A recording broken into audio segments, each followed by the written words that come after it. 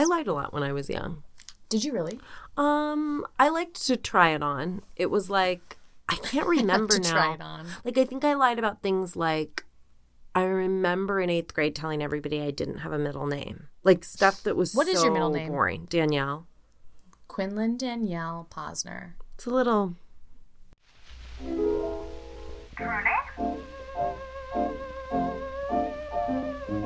Darkly? Creepy.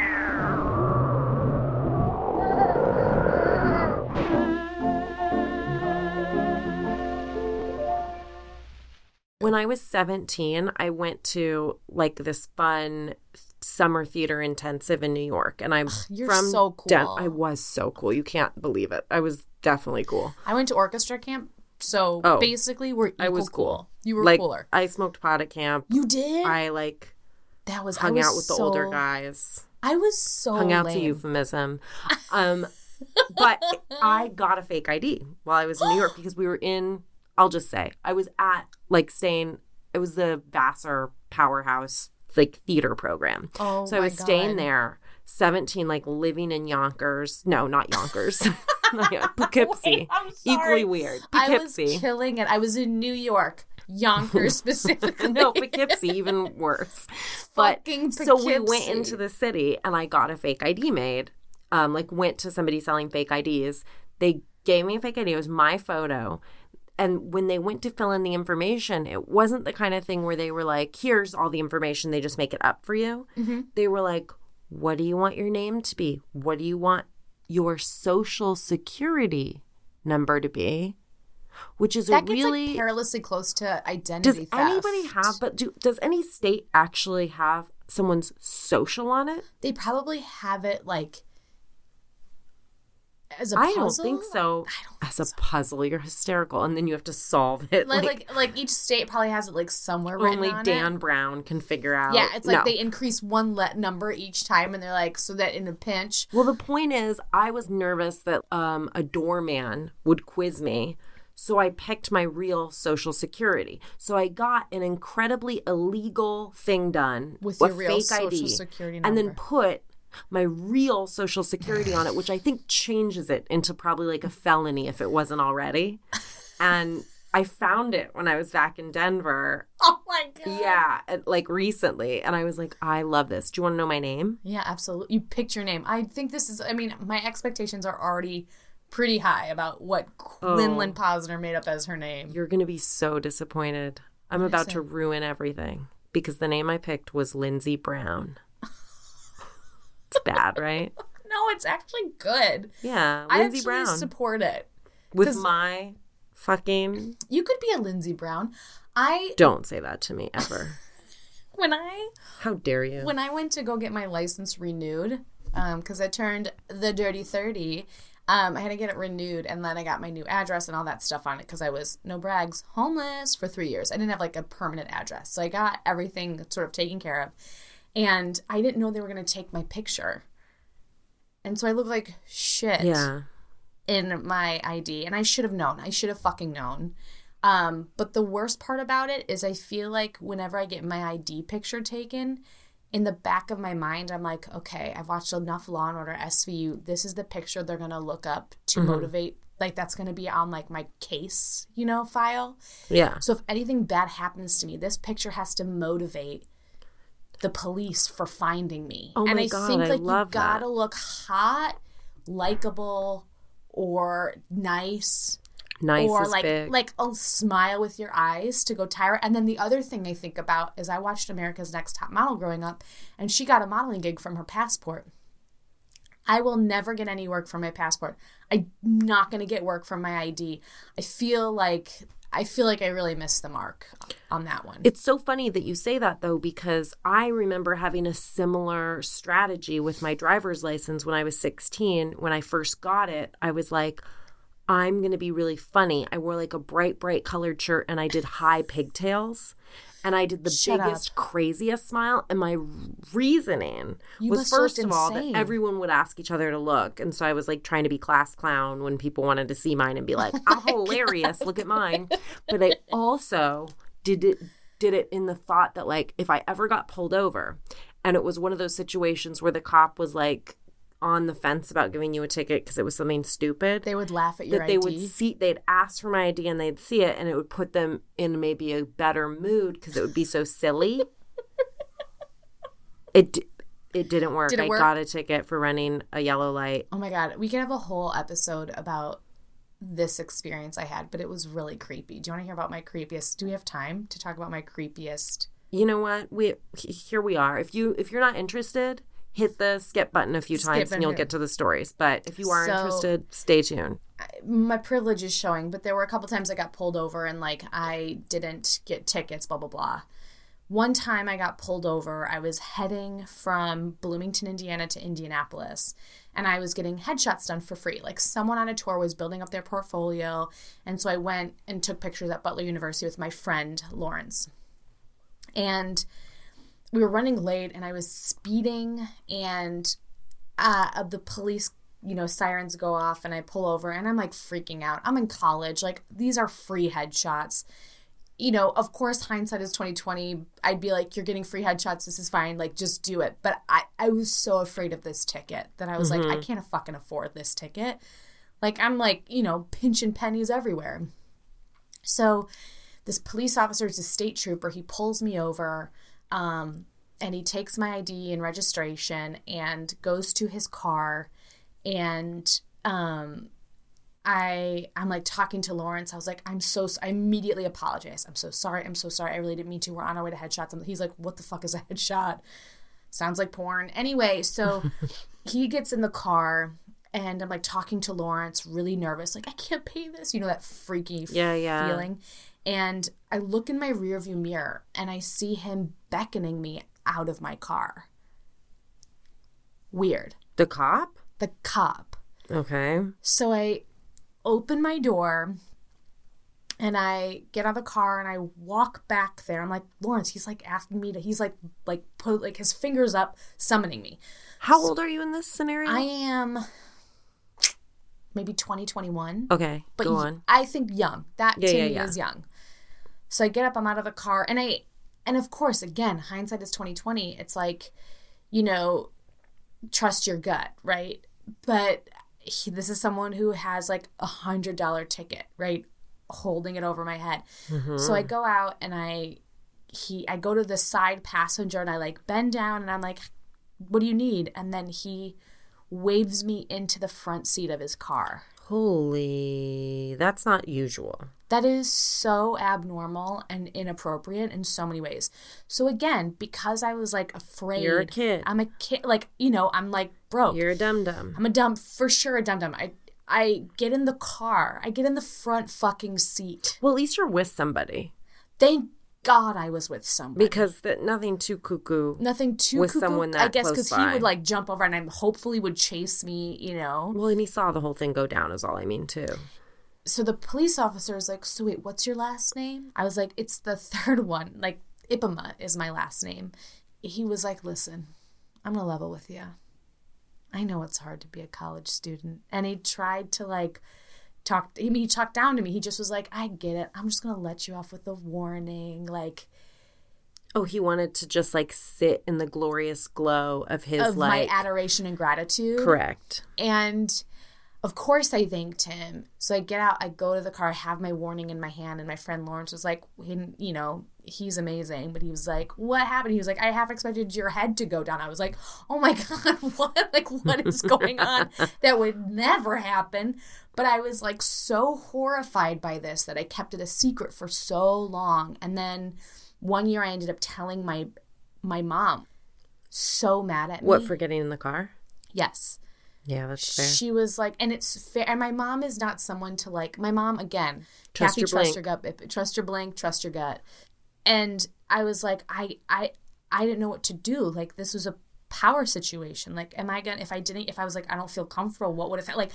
Those thoughts didn't cross my mind because I was just worried about the ticket that I had coming my way because I was speeding. And it was like clearly like a power trip. And, dear readers, you get it. Like, we've all done stupid shit. Dear parents. Dear Talk parents. to your kids about their rights. But That's also- a big thing because my dad's a lawyer, and he always, when we were kids, was constantly just saying things when we were teenagers about, like, just so you know, if you get pulled over, they don't have a right to search your vehicle. Like, he didn't know what we were up to, but he didn't care. It was just like, Know your don't rights. know your rights because they are going to fuck with you because you're a kid. But like growing up, my parents have a lot of respect for police officers, and we're never like, Not mine. but it was also like you trust, like it wasn't even police officers per se. It's like you trust your authority figures, and in our system, in our society, like who, like those are the authority figures. Not anymore. Not the anymore. Way things. I think Absolutely. that's a huge shift, That's a though. That's huge happened since shift. we've been kids. Absolutely, it is. Now you teach your kids not to. It did leave. That's my creep B. They left a gross mark. It just like you left left some feeling slimy gross. Fucking and snail also, sludge like, on your life. Again, in retrospect, you now, now I know what I would do. I would be more assertive, but I'm glad you're okay. I'm glad I'm okay too. But my story, What? Your story? Yeah, my story. The story that I brought in today. Are you saying you want to go first? Who went first last time? Did I go first last time? I can't remember. I don't care, actually. I don't have a preference. So if you let do, me go first. All right. So this is the story of Kevin Ives and Don Henry. Do you know this story? I do not. Based on Kevin their names, Ives. You might Ives know is this story. familiar. You might know this story. I don't know. Tell it to me. I can't wait to tell it to you. So I just want to say some shout outs to like our sources. Obviously, the OG, the mother effing sort of praise be is Wikipedia. Amen, honey. THV11, they had an article, which I fact checked on Snopes. Love Snopes. Thanks, fact checkers. There's a book, The Boys on the Tracks. So some of the quotes are from that. I did not read it, but a lot of the source materials. Encyclopedia of Arkansas. Unsolved Mysteries. Yes. Yes, we love that. Is this... Oh, now I feel like I kind of know it because you said Boys on the Tracks. Okay, just tell it. You might know it. You might know it. But, so this is a story of Kevin Ives, who was 17, and Don Henry, who was 16. It was the evening of August 22nd, 1987, and the boys left around midnight, so technically August 23rd, and they went hunting at night. By the way, who goes hunting at night? That feels crazy to me, right? What? Yeah, maybe for I don't know. owl? Maybe they were owl Who's hunting. shooting owl? Like, who eats owl? That feels like not even a good meat. Bat hunting? Bat You hunting. must do at night. So one of them brought their gun, their .22 caliber rifle, and a flashlight. Maybe they were doing this illegal style of hunting called spotlighting, where you flash a light in your prey's eyes, and then they temporarily go blind, and then you shoot them. So it's illegal. Why? Why is it illegal? Yes. Because I think it's not humane, and it's also like as a sport of hunting. I don't know why it is It illegal. crosses into torture. Maybe a little bit. Yeah. Kill it or don't, but Yeah, like don't play weird mind games with it. Yeah, like don't blind it before you kill it. Fair. So at 4:00 in the morning, so 4 hours later, on August 23rd, 1987, a 75-car, 6,000-ton Union Pacific locomotive that was traveling to Little Rock, Arkansas, that was en route. They were traveling in Alexandria, Arkansas, and it was traveled about over 50 miles an hour, and they spot two figures on the track. The choo-choo train conductor does. The choo-choo train conductor. His name is Stephen Shrover. Okay, and he sees two people. He sees two people lying on the track. And he's alive. Maybe, sure. Sleeping. We don't know. On a train track. They're on a train track. They're running parallel to the train track, and he thinks he sees them like a green tarp over it. So he knows he doesn't have enough time to stop. So he blasts his horn. He freaks out because he knows he can't stop. Flashes his lights. Unfortunately, he didn't have enough time to stop. The bodies do not move.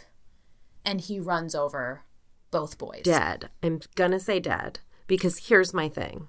Tell me. Have you heard this story before, by the way? It's familiar to me. Yeah. But, and I know that there's a lot of mystery around it. Can I say what I know? You know. I know that there's mystery around it. Okay. That's what I know. And I know there's something fishy with the tarp making appearances and unappearances. So it ran over the boys. So immediately they did break. They just didn't break with enough time. Mm-hmm. The police were called at 4:40 in the morning. The police showed up. And the police are like a big topic in this sort of investigation in what I was looking at. And so Steven Trotter was like, I swear I saw the conductor or the engineer was like, I told you I saw the green tarp. And they were like, no, you didn't. And he was like, yes, I did. I told you. But the green tarp is nowhere to be found. Right. That part. But to be honest, for me, the green tarp is not the tea. Like the green tarp is like not actually, for me, the meat of the story. Tell me. The family, obviously, the next morning is like, our boys, where are they? Like, they did not come home. So eventually, the police identify the boys through their dental records. And they notify the family. And the police came to the scene, and they were initially investigating it as a suicide, despite the engineers being like, no, that's not what fucking happened. I don't think that's ever happened, by the way. I'd be interested to know if anyone's ever committed suicide that way. And I am excluding from that people that are drunk and people that are loaded.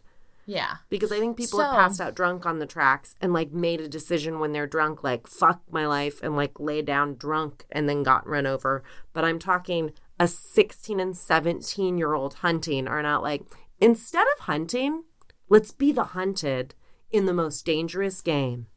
Weird segue. I just found a long hair on my... That was really long. Was that connected to your chin? That was connected to my chin. That was really long. I have one of those 3 times your face mirrors. Oh my God. That was long. Like, look how long that was on my fucking neck. I'm getting old. Welcome. Oh, I was like, my hair on my chinny chin. I just pulled that out. I pull out. You pull out? I pull out. That's my birth control method. But also, get ready. I have a tweezer. I have an amazing mirror for you when we're done. And you can go figure out if there's anything more where that came from. It's happening. We're getting older, These folks. Two bearded beauties. Bearded lady. Which, no, you know what? Be a fucking bearded lady. Be whatever you want to be. Okay. So... they're like investigating like it's a suicide, and even though the train crew is like, fuck no, that wasn't a suicide, something was fucking wrong. They notified the family. The family is like, what? These are like 16, 17-year-old boys. They found nearby was the .22 caliber rifle and a flashlight, right? So they are brought to the medical examiner for an autopsy. This guy, Dr. Fahmy Malik in Arkansas, who was appointed by Bill Clinton. Little known fact. Appointed to what? To the medical, because he was the governor of Arkansas, so he appointed the medical examiner. Oh, interesting. Mm-hmm. This is where it gets a little too like Pizzagate or something. A little too pizza. There is a Pizzagate angle of this, and I gotta tell you, I'm sure there is, and I hate it because like some of the stuff I found was like Facebook, and I'm like, ugh, you guys are fucking crazy. I have to say that even though I hate it, I also love it because I love anything that's cuckoo crazy conspiracy. It got so cuckoo. I started this story because I was like, oh, this is so weird. The circumstances around it are so bizarre. And then it takes this fucking turn into like right-wing conspiracy theory. Okay. So the medical examiner, Fahmy Malik, so he does the autopsy on the boys. And his conclusion is that it was an accidental death as a result of marijuana intoxication. So he claims that they had 20, and I love whenever someone is like marijuana cigarettes. I think I don't know why. It's the funniest thing in the world. Agree. He's like, they had 20 marijuana cigarettes. Okay, it's really funny though. 20 marijuana cigarettes. Also, what? 20 marijuana cigarettes? Who's got that type of cash flowing around? I mean, really? Who's sitting around rolling 20 marijuana cigarettes? Okay. The answer? Not these folks. Guys. So. Be more efficient. This is where it gets cuckoo bananas crazy. So, apparently they smoked 20 marijuana cigarettes. They fell asleep on the tracks. And immediately the parents were like, fuck no. How can you sleep through a loud sound, and why would they lay in identical positions? And I guess this is also where the tarp comes into play. It's like, would they like wrap them? Would they like throw a tarp? They over were them? dead bodies that someone put a tarp on, right? Right. They have to be. So what's crazy is local authorities did not question this ruling. This accidental death. And that's where it turns into conspiracy theory. Homicide. This is what's crazy about this guy, this medical examiner. It ended up coming out that he, like, was a fucking whack job about a lot of, and he sort of misidentified deaths of a lot of other, like, a lot of his rulings kind of came through the court system and were overturned. So, although local authorities did not question his ruling, his staff accused him of keeping outdated crime lab stationery on which he allegedly falsified findings and autopsy reports just before certain cases went to court. So, wait, he's in trouble for stealing stationery and writing fake notes on it? I'm confused. It's like, that is a little confusing. What I think I read is that he has this, like, old stationery that's outdated, that, like, that's backdated. He can go in and change the findings for right before the court. Whoa. So fraud, so right? So he's getting, like, paid off by people and to, like, he's adjust. Covering up things. Yeah. Why cover this, I think, would be the question. Right. Who killed them? The hospital where the boys were initially taken to had no records of their presence ever being there. That's fucking bizarre. Super weird. Because also, those insurance companies, they want that money. And also a medical report from an EMT on the scene claims that one of the boys' bloods looked like it lacked oxygen. What's that mean? Like, what would have done that? Death. Oh, I see. Yeah. Look like, okay, so it's like that guy had been there for a minute. Yeah, that they were dead on impact. So the family's like, fuck you. And apparently the sheriff who was like overseeing this fucking sucked. The families hired a private investigator, and the PI was met with resistance from the police and every other investigating agency, which I think that's like a natural sort of like relationship between like a private investigator and any sort of like police or agency. That feels like a natural, what is the word I'm like enemy or no, opposition. I don't know the word you're looking for, but I'm with you. Yeah. What's crazy is Linda Ives, the mother of Kevin Ives, so one of the victims, she criticized the sheriff's administration in a letter she had published in the Boston Courier. So she went out of her way and fucking was like, fuck you, you mishandled this, you're bad at your job. And after that, she published the letter. The family's lawyer, this guy Dan Harmon, made a deal with the sheriff in February. And he said if the parents could withdraw the criticism of the sheriff and support him, then they would get the investigation they wanted all along. You cannot hold a good investigation of someone's death hostage to them. Mm-hmm.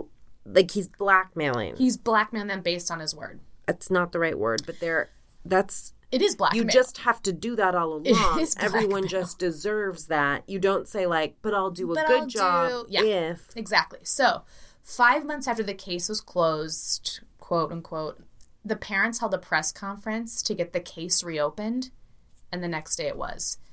In 1988, another somebody from San Antonio, a doctor, another medical examiner, was like, I'll give it a second chance, because he was also skeptical of the ruling of it, that they were intoxicated on marijuana cigarettes. After he exhumed the bodies, which is like so traumatic to the family. So fucking traumatic. And he found maybe 1 or 2 marijuana cigarettes in their system. Yeah, because nobody can actually smoke more than that. Exactly. And so these are a little hazy details, but I think that information was brought to the grand jury, and they were like, it's a probable homicide. A grand jury ruled it was a probable homicide. And then it was found that Don Henry, on one of his shirts, it showed that there was evidence of a stab wound on his body. And then on Kevin Ives' skull, there was evidence that it was crushed by his own rifle. So someone crushed his head. Stabbed one, crushed the other's head. Why? And so then the ruling was changed to definite homicide. Oh, thank God. Thank God, right? So they changed that. So Another thing that was just suspicious with, like, the flashlight and the rifle on the floor was the dad was like, there's no way my son would have ever left his rifle on gravel. He would not want to scratch it. He was like, that shit was precious. There was just, like, a lot of anomalies in the case. So then, 6 weeks after the case was reopened, the prosecutor on the case found a similar case in Oklahoma where 2 young men, Billy Hanlon and Dennis Decker, they were lying on the railroad tracks and hid in 1984, so 3 years prior. The police had no suspects in that case either. It's a serial killer situation. I don't know if it's a serial killer situation. Because it happened twice? But there's precedent for this happening before. I think is more like that this is something that someone's done. I don't know. I just want to know why. So, okay, we'll get there. Okay. So I will say it was on Unsolved Mysteries, like very shortly after in like 1988. They died in 87. So Unsolved Mysteries like picked it up. And after that, the sheriff, who was like that asshole sheriff, he refused to allow any funds to aid the investigation. And this is before I think they reopened it. But he also, this is the other thing, he also lied about where the boys' clothes were sent. So instead of sending the boys' clothes to an FBI, he sent it to the Arkansas State Crime Lab. And I have good news on the sheriff. We'll just tie him up. He was not reelected following the involvement of this case. So that's one little, like, so the sheriff fucking ousted. Okay. Good. So. Get out. Here's some theories about what happened. So I'm ready. I'm telling you right now, spoiler alert, it's still unsolved. No one knows what happened to these boys. I did know that. No one knows what happened. So one theory... If you know, email us. If you know, email us at trulydarklycreeply@gmail.com. So a theory is a week before the boys died, there was a dude in military fatigues, like, hanging around. Mm-hmm. And this was great. So he was just hanging around, and a police officer was like, what's this guy doing? And he went to go ask this guy questions, and the guy immediately opened fire on the police officer and ran away. What? Oh my God. I wish I was that guy. What a crazy reaction. Like someone's like, hey, I want to talk to you. What are you? Boom, boom, boom, boom, boom. Jesus Christ.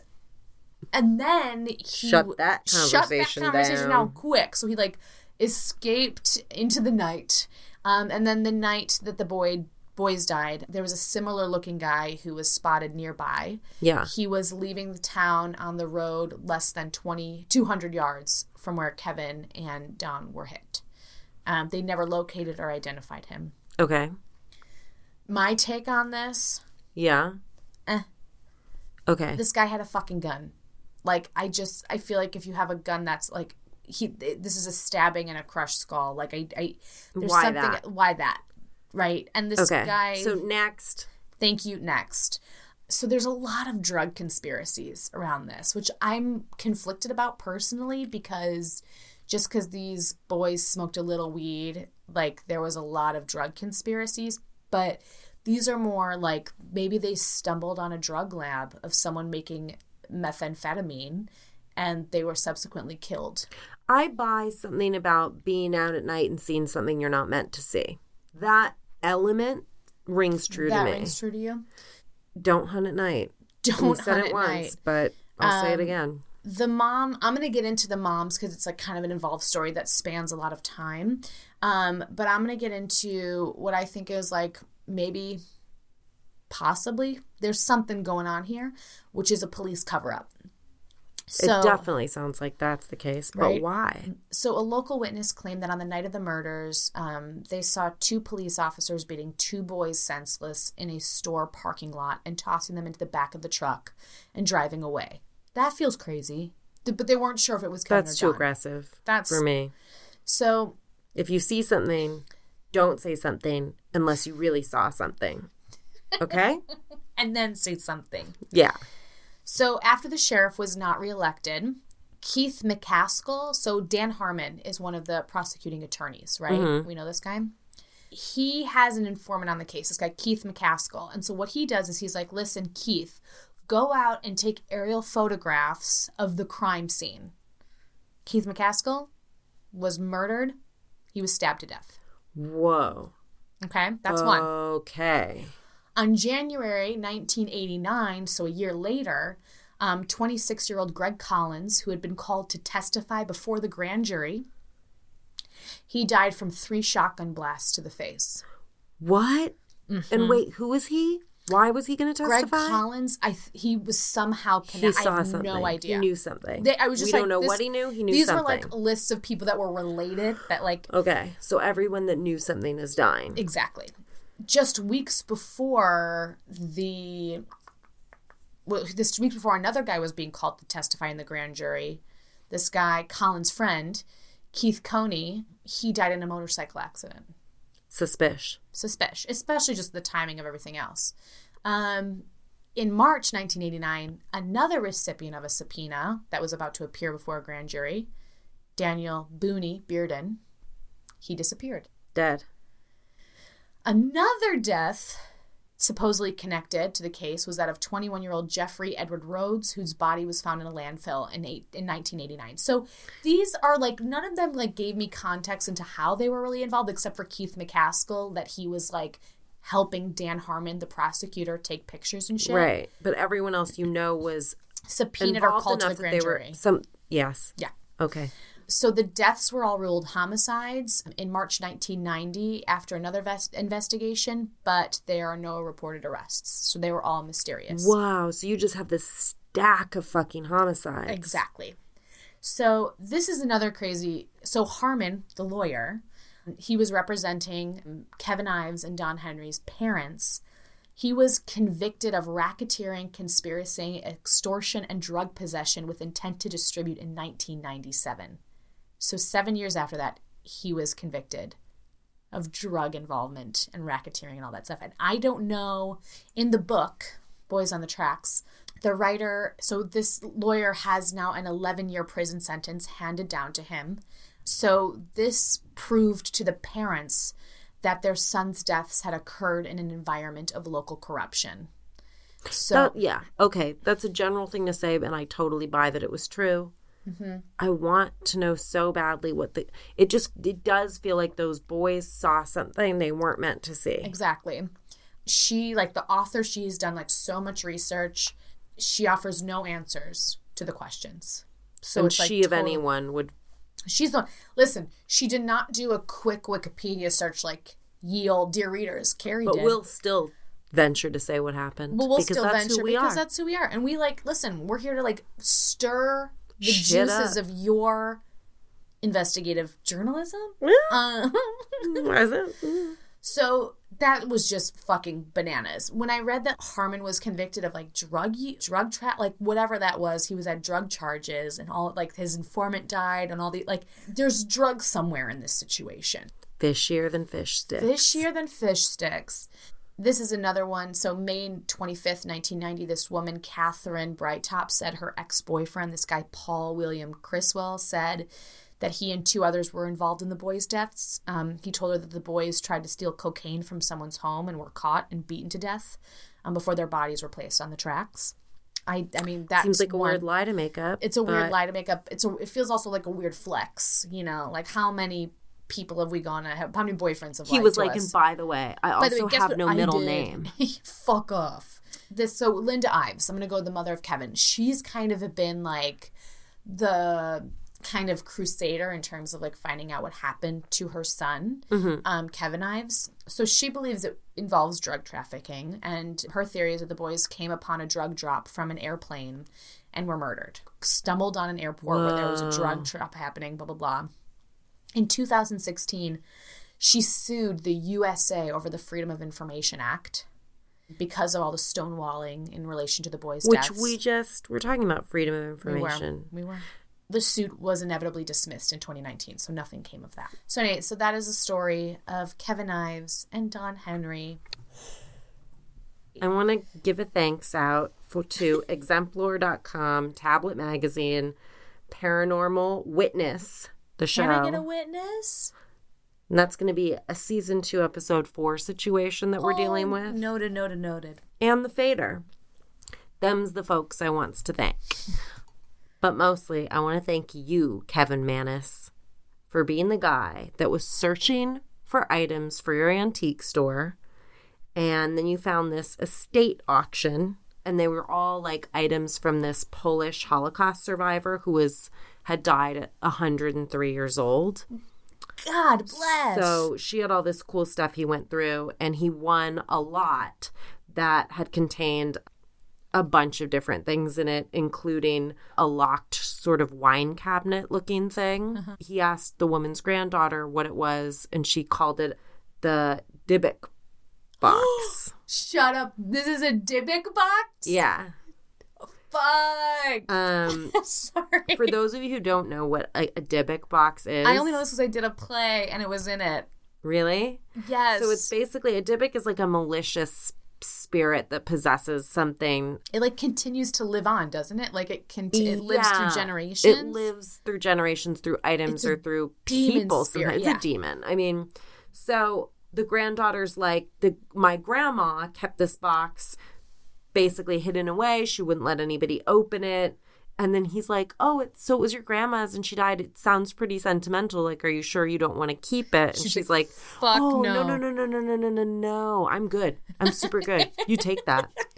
Do you want me to gift wrap that? So he goes to his store. He's like not sure where he's going to put it in the store. So he has it in the basement. And it has like a brass lock thing on it that he goes to work on, and he ends up breaking the clasp and the doors just fly open. No. So he finds like some weird Bips and Bops inside. Bips and Bops. Well, but he's like, that was an old woman that owned this. Yeah. What do old women keep in their shit? Bips and Bops and they trinky keep dinks. weird, yep, and trinky dinks and she had thingamabobs. 20. Mm-hmm. Yep.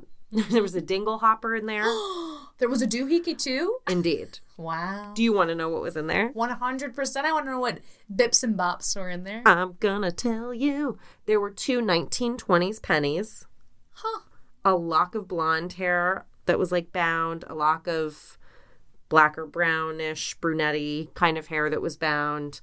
A small statue that was engraved with the Hebrew word shalom. There was a golden wine goblet, a dried rosebud, and a single candle holder that had kind of octopus-shaped legs coming out of it, but a candle holder. These feel bigger than Bips and Bops. Bigger in size than a Bip and a Bop?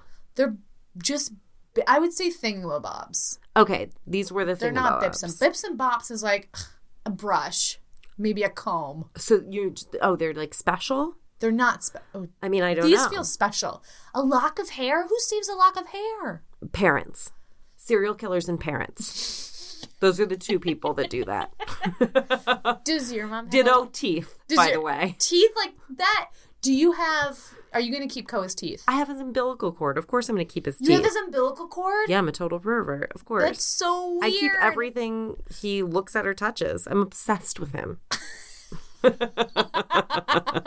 Oh my God, I love that. So Kevin's sales assistant, Jane, we love her. She's cleaning the basement one day and she feels creeped, like someone's watching her.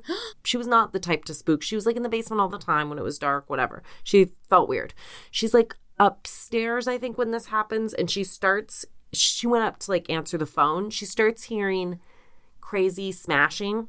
And she thinks someone's broken into the store, and she goes to try to leave, but the door is locked. She freaks out, scary. Calls Kevin, and is like, get ya ass here. It sounds like somebody's broken in. He gets there. He is on the other side of this wrought iron door into the basement that it is locked. He didn't lock it, so he's like, that's weird. Finally, he gets in, and the lights are out. The switch doesn't work. There's a bunch of broken lights in the basement. There had been like 4 giant... I don't know what you call those lights. They're like the long beams. Fluorescent? Yeah, and they're shattered. That's dangerous. Yeah. Isn't it poison? Yeah. You have to be careful if you break those. So they're shattered on the ground. So he gets a flashlight. He's looking around. He finds Jane. She's basically huddled in a corner crying. Oh, Jane. Yeah. It said that she cursed him and never returned. So I picture her being like, fuck you. I make minimum wage. I could work at a yogurt shop at the mall. Then at least I would get the free yogurt. Mm-hmm. I'm out of here. Yeah. This is not worth it for some Bips and Bops of things you don't want. No. I don't even know if she got an employee discount at the store. I'm not saying she didn't. I'm just saying I couldn't find anything about that. That wasn't in your Weirdly, research? I could find nothing. And don't think I didn't Google it. And I'm going to tell you right now, dear readers, wherever you work, if you don't get a discount on the product, if you work for a place that sells the product, get out of there. Get out of there. They don't value you. They don't appreciate you, and you deserve better than that. If you're hawking someone's product. While we're on the topic, pasta is not a shift meal unless you're working for Mario Batali, okay? If you work at a Mediterranean restaurant, I want you to have salmon for your shift meal. I want you to have a nice chicken breast. Yeah. They should not be giving you pasta for your shift meal. Cheap bastards. Okay, let's move on. Moving on. So you heard it here first, folks. You heard it here first. Let this be the sign. So our friend Kevin is like, oh, Jane left. That sucks. So his mama's birthday's coming up, and he doesn't value his mama is the problem. Because guess what? He forgot to go shopping. Yes. What a dumbass. So he's like, didn't go shopping. And he's like, oh, shoot. I know what would be a great gift. Give her a fucking box that's possessed by the devil. So he's like, here's this shitty haunted box. Happy birthday, Mom. And she had come to the shop so they could have lunch or whatever for her birthday. So she had to go to where he works? Kevin's sort of the worst. Kevin, so he's rolling like, my eyes here's at you. this box. BRB, I have to make a call. He goes and makes a call. Jane's replacement's basically there. And she goes and gets him and is like, something's wrong with your mom. So he comes back and his mom is sitting in a chair, no expression, crying, totally unresponsive. She was rushed to the hospital. It turned out that she'd had a stroke. She lost her ability to speak for quite some time afterwards. And so she had one of those like bell and butterfly situations where she was like, she could do letters on it, like write stuff, but she couldn't speak. Oh. And when he asked her how she was doing, she wrote out, no gift. And he was like, I did so get you a gift. I got you that great Dybbuk box. And she wrote, hate gift. Fucking Kevin's a real piece of work, because what he does next is he gives the damn box to his sister. She has it for a week, gives it back, gives it to his brother and his brother's wife. They have it 3 days. They return it. Then the brother's like, hey, this was weird because this box smelled like jasmine flowers to me and cat piss to my wife. And I might have that flipped. But it had like these really strong odors that happened when they went in the room with the box that was like too intense. So they were like, get it out. So then Ding Dong Kevin gives it to his girlfriend. Kevin, what the fuck? Like, if 4 people return this box, chances are people don't want it. People don't want it. Also, like, you gave your girlfriend, after all this happened, it's like a new way of Kevin, ghosting you're someone. A ding dong. Ew, nailed the joke on that one. And that, if you look, dear readers, if you were like me and looking at Quinlan's face, she's even surprised at that joke that she just made. Yeah, I was like, whoa. She's like, I'm damn good. I'm in love with me. She freaks out about it and is like, no, you have to get rid of this. It's giving me nightmares. Kevin is a regular Nancy Drew because you know what he realizes? The common thread with everyone is the box. And he's like, you know what? I think there's something wrong with Kevin. This box. Carrie's mad at you, Kevin. I'm so mad at Kevin. So he's like, I'm going to sell the box. So he sells it to this middle-aged couple. And a few days later, they leave it outside his shop with a note on it that says, this has a bad darkness. I love it. Jesus Christ. They didn't even try to return it for the money. No, they knew were their like, policy. They're like, there's out. no returns here. So Kevin starts to have nightmares, and his nightmares are all that basically he's walking with a good friend. It doesn't matter. It can be a different person every dream, but it's always a friend of his. He's walking, chatting with them. He looks at his friend's eyes, and something like changes in the eyes and gets creepy and evil. And then the friend turns into a demonic hag and starts beating him up. Now, I really object to the word hag. But in this case, because I don't really know what it means. Is that just an old woman? I feel like when I picture a hag, I picture the witch in Sleeping Beauty. Okay. No, in Snow White.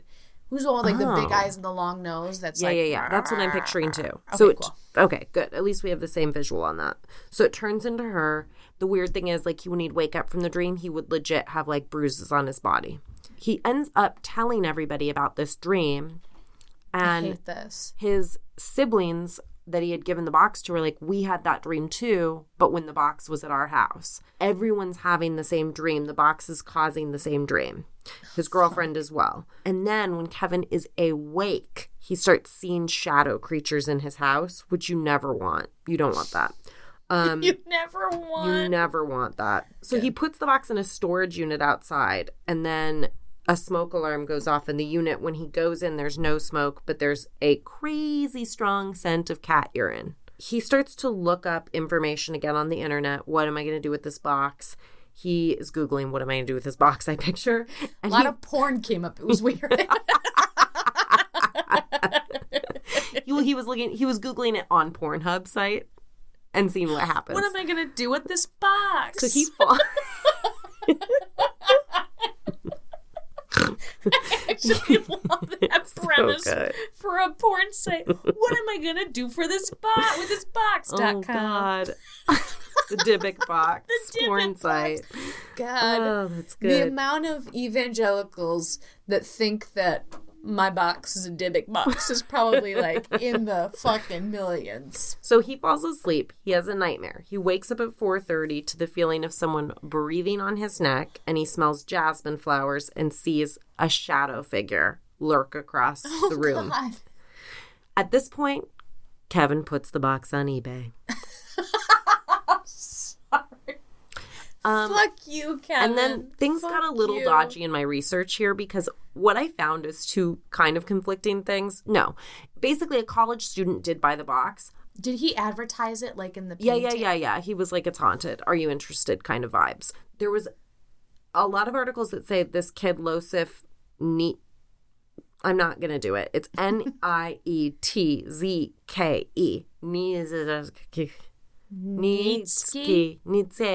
Nietzke. Okay, but then I found an article that called him Sam. So I'm going to go ahead and say that even though it's way more likely this first name, I'm going to say Sam because the first name was right. What? Losif Nietzke. Are you Los? Okay. Well, so Sam. A college student in Missouri buys the box. Okay. We're going to call him Sam. His roommate, Brian, is like talking to Sam, and Sam's like, I'm going to buy this box. And Brian's like, you weirdo. And then comes back into lunch, smells pee-pee after coming home from lunch, goes in the kitchen, is like, there's the box. Sam bought the fucking box. No. The box was totally like a focal point for parties. They were like, look at our haunted box. Sam also blogs about it. All the electronics go nuts. He has to replace his laptop. Basically, an electronic item a day is going down in the house. The other roommates are feeling weird. One of them wakes up every day with really bloodshot, crazy looking eyes, like he's sick. Bugs start infesting their house. Sam says he started to see things like shadow creatures, basically. He starts to lose his hair.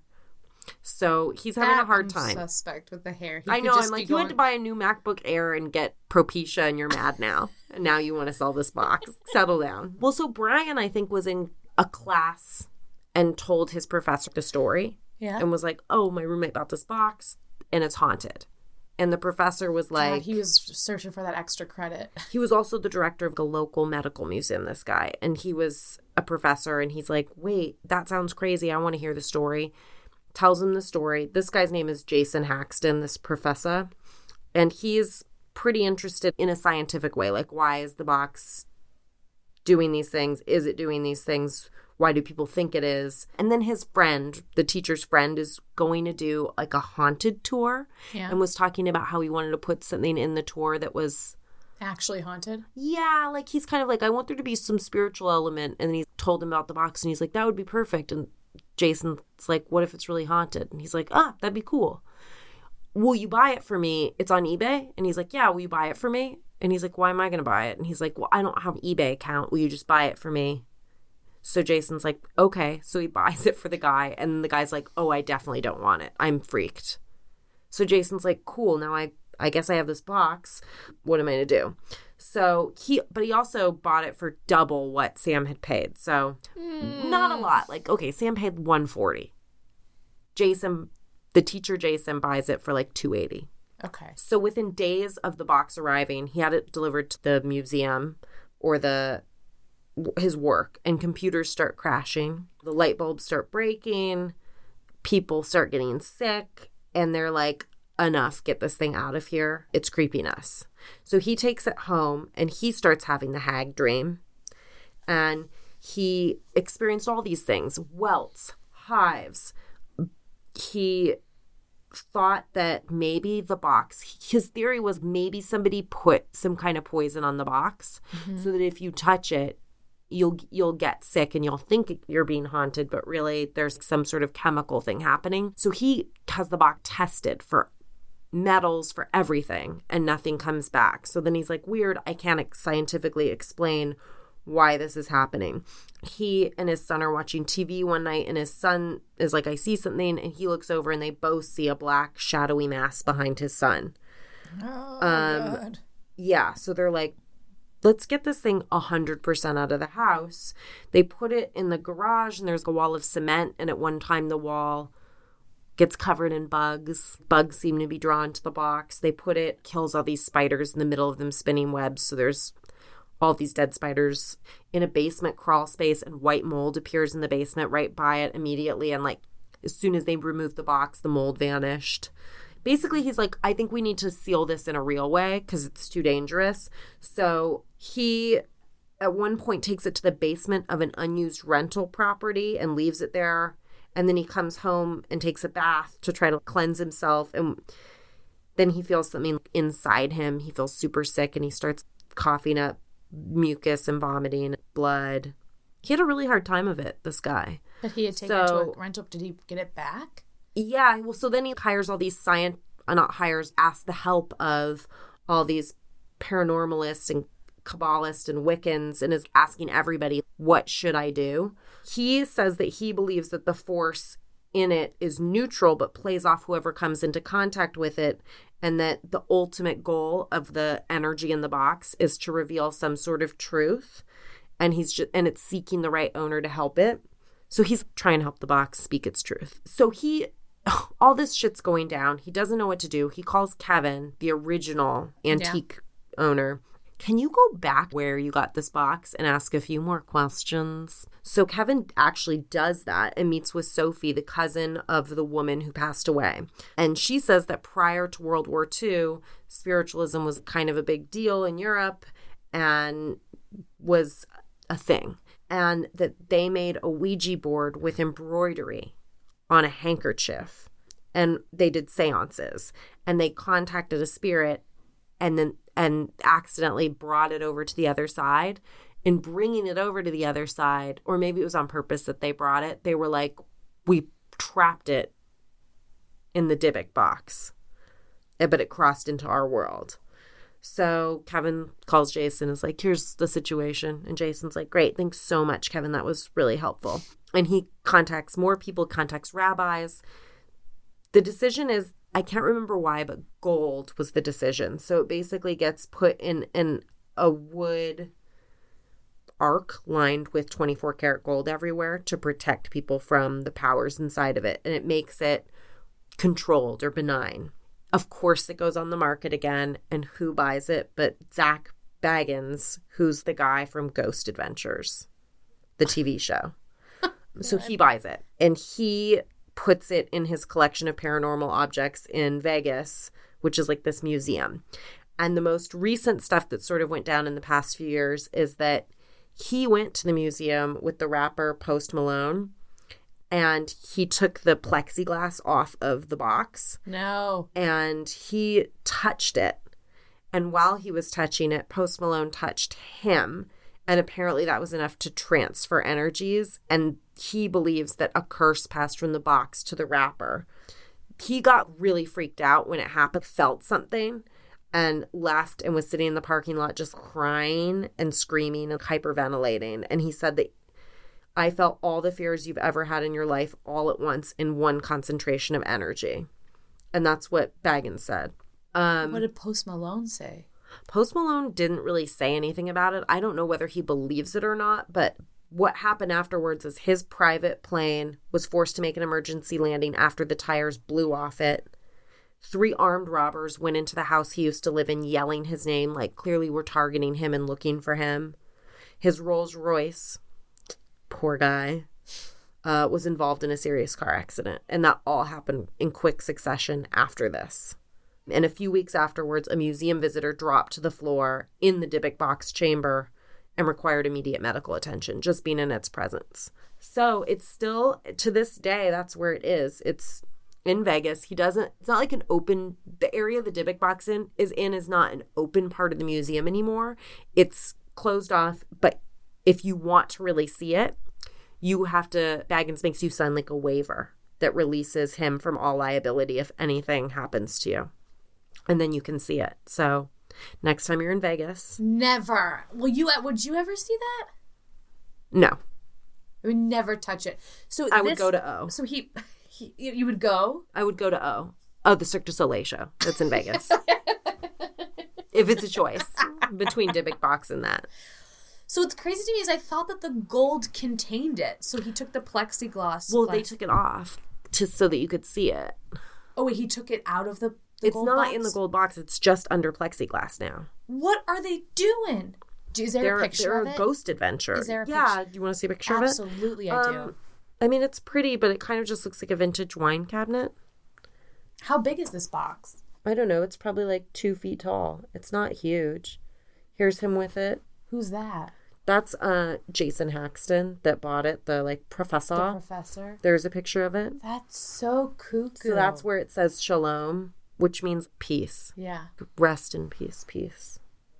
Not like peace sign peace. Not like give peace a chance peace. But also like Shabbat Shalom. Totally. I mean, it's pretty. Dybbuk box. But I don't want anything that smells like pee-pee in my house. That's why I don't have cats to begin with. Jasmine flowers? I would have something that smells like jasmine flowers. Yeah, but I think you never know, you know? And I think Could you imagine an air freshener that goes between cat pee-pee and jasmine flowers? Pee-pee flowers, pee-pee flowers. You're like, what am I going to walk into today? And that's not the first time that I've read about something haunted sort of like having a smell that is pee-pee-ish. Do you think it's an ammonia thing? Oh, maybe. And the jasmine flower thing I actually have heard about too. With haunted things. And I think it's meant to be a thing that's supposed to draw you in. But I also think it's a really strong smell. And it might have to do with people having different senses of smell where maybe it's only one smell like and depending cilantro. on who you are, yeah, totally. That some people it's soap, some people it's delish. Yeah, I'm not sure. It's hard for me all this, this is the second one I've done about something haunted being sold on eBay, and it's clearly that's a real thing. And I think that it's assumed generally that people are making shit up and trying to get a higher price on an item that they're selling. Yeah.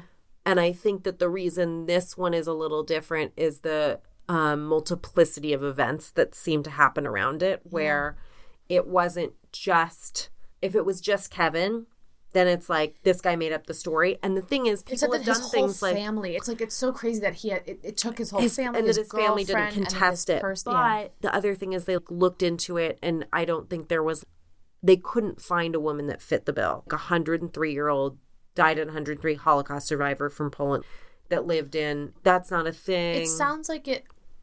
Wait, they couldn't find the woman who it was before. Right. That identity, we don't know. And it seems like he might have made that person up. What about Sophie, the cousin of? Don't know last names. And he won't give anybody names. So it's like That's the fair. fact that he's like, Sophie, sure. But I guess what I'm getting at is there's a few things that make it seem like it was made up. I watched a bunch of interviews with Haxton. He is adorable and delightful.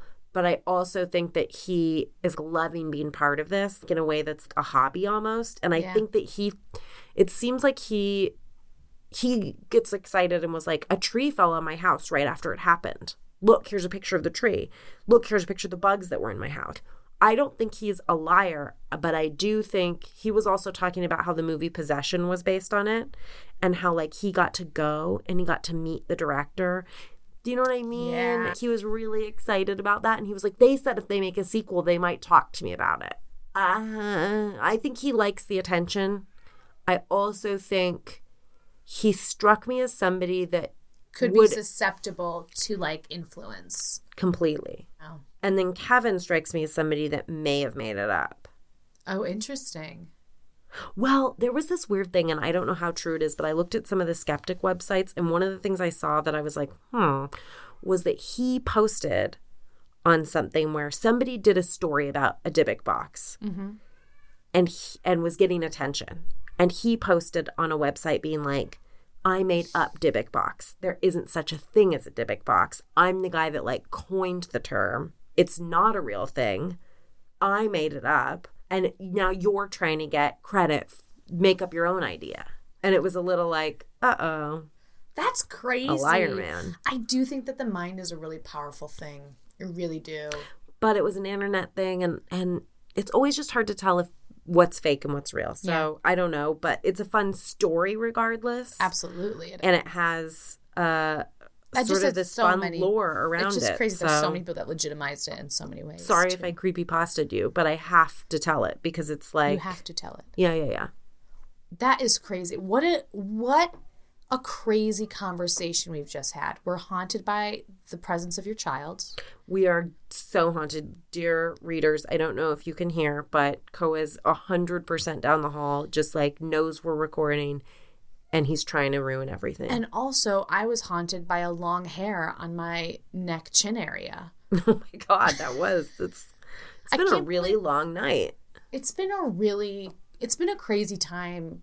Should we go get more wine and make food? I think we should get more wine and eat food. Oh, do you want to posthumously introduce what the show is they just listened to? Oh, shoot. We never did that. Suck at doing that. Thank you so much for listening to Truly Darkly Creeply. I'm Quinlan Posner. And I'm Carrie Ipama. And we'll catch you next time, girl. Thanks so much. Follow us, like us, do all that shit. You know the drill. But thank you so much for joining us. Do the drill. We love you. And don't get followed by creepy hags. Oh, God, if I had a dime for every guy that called it a Dybbuk box, I'd be rich. I coined the term. Leave it to a dude to fucking be like, I coined the term Dybbuk box. D-box. Dick pic box? It's a dick pic box. Dick pic box? Dick pic Burks.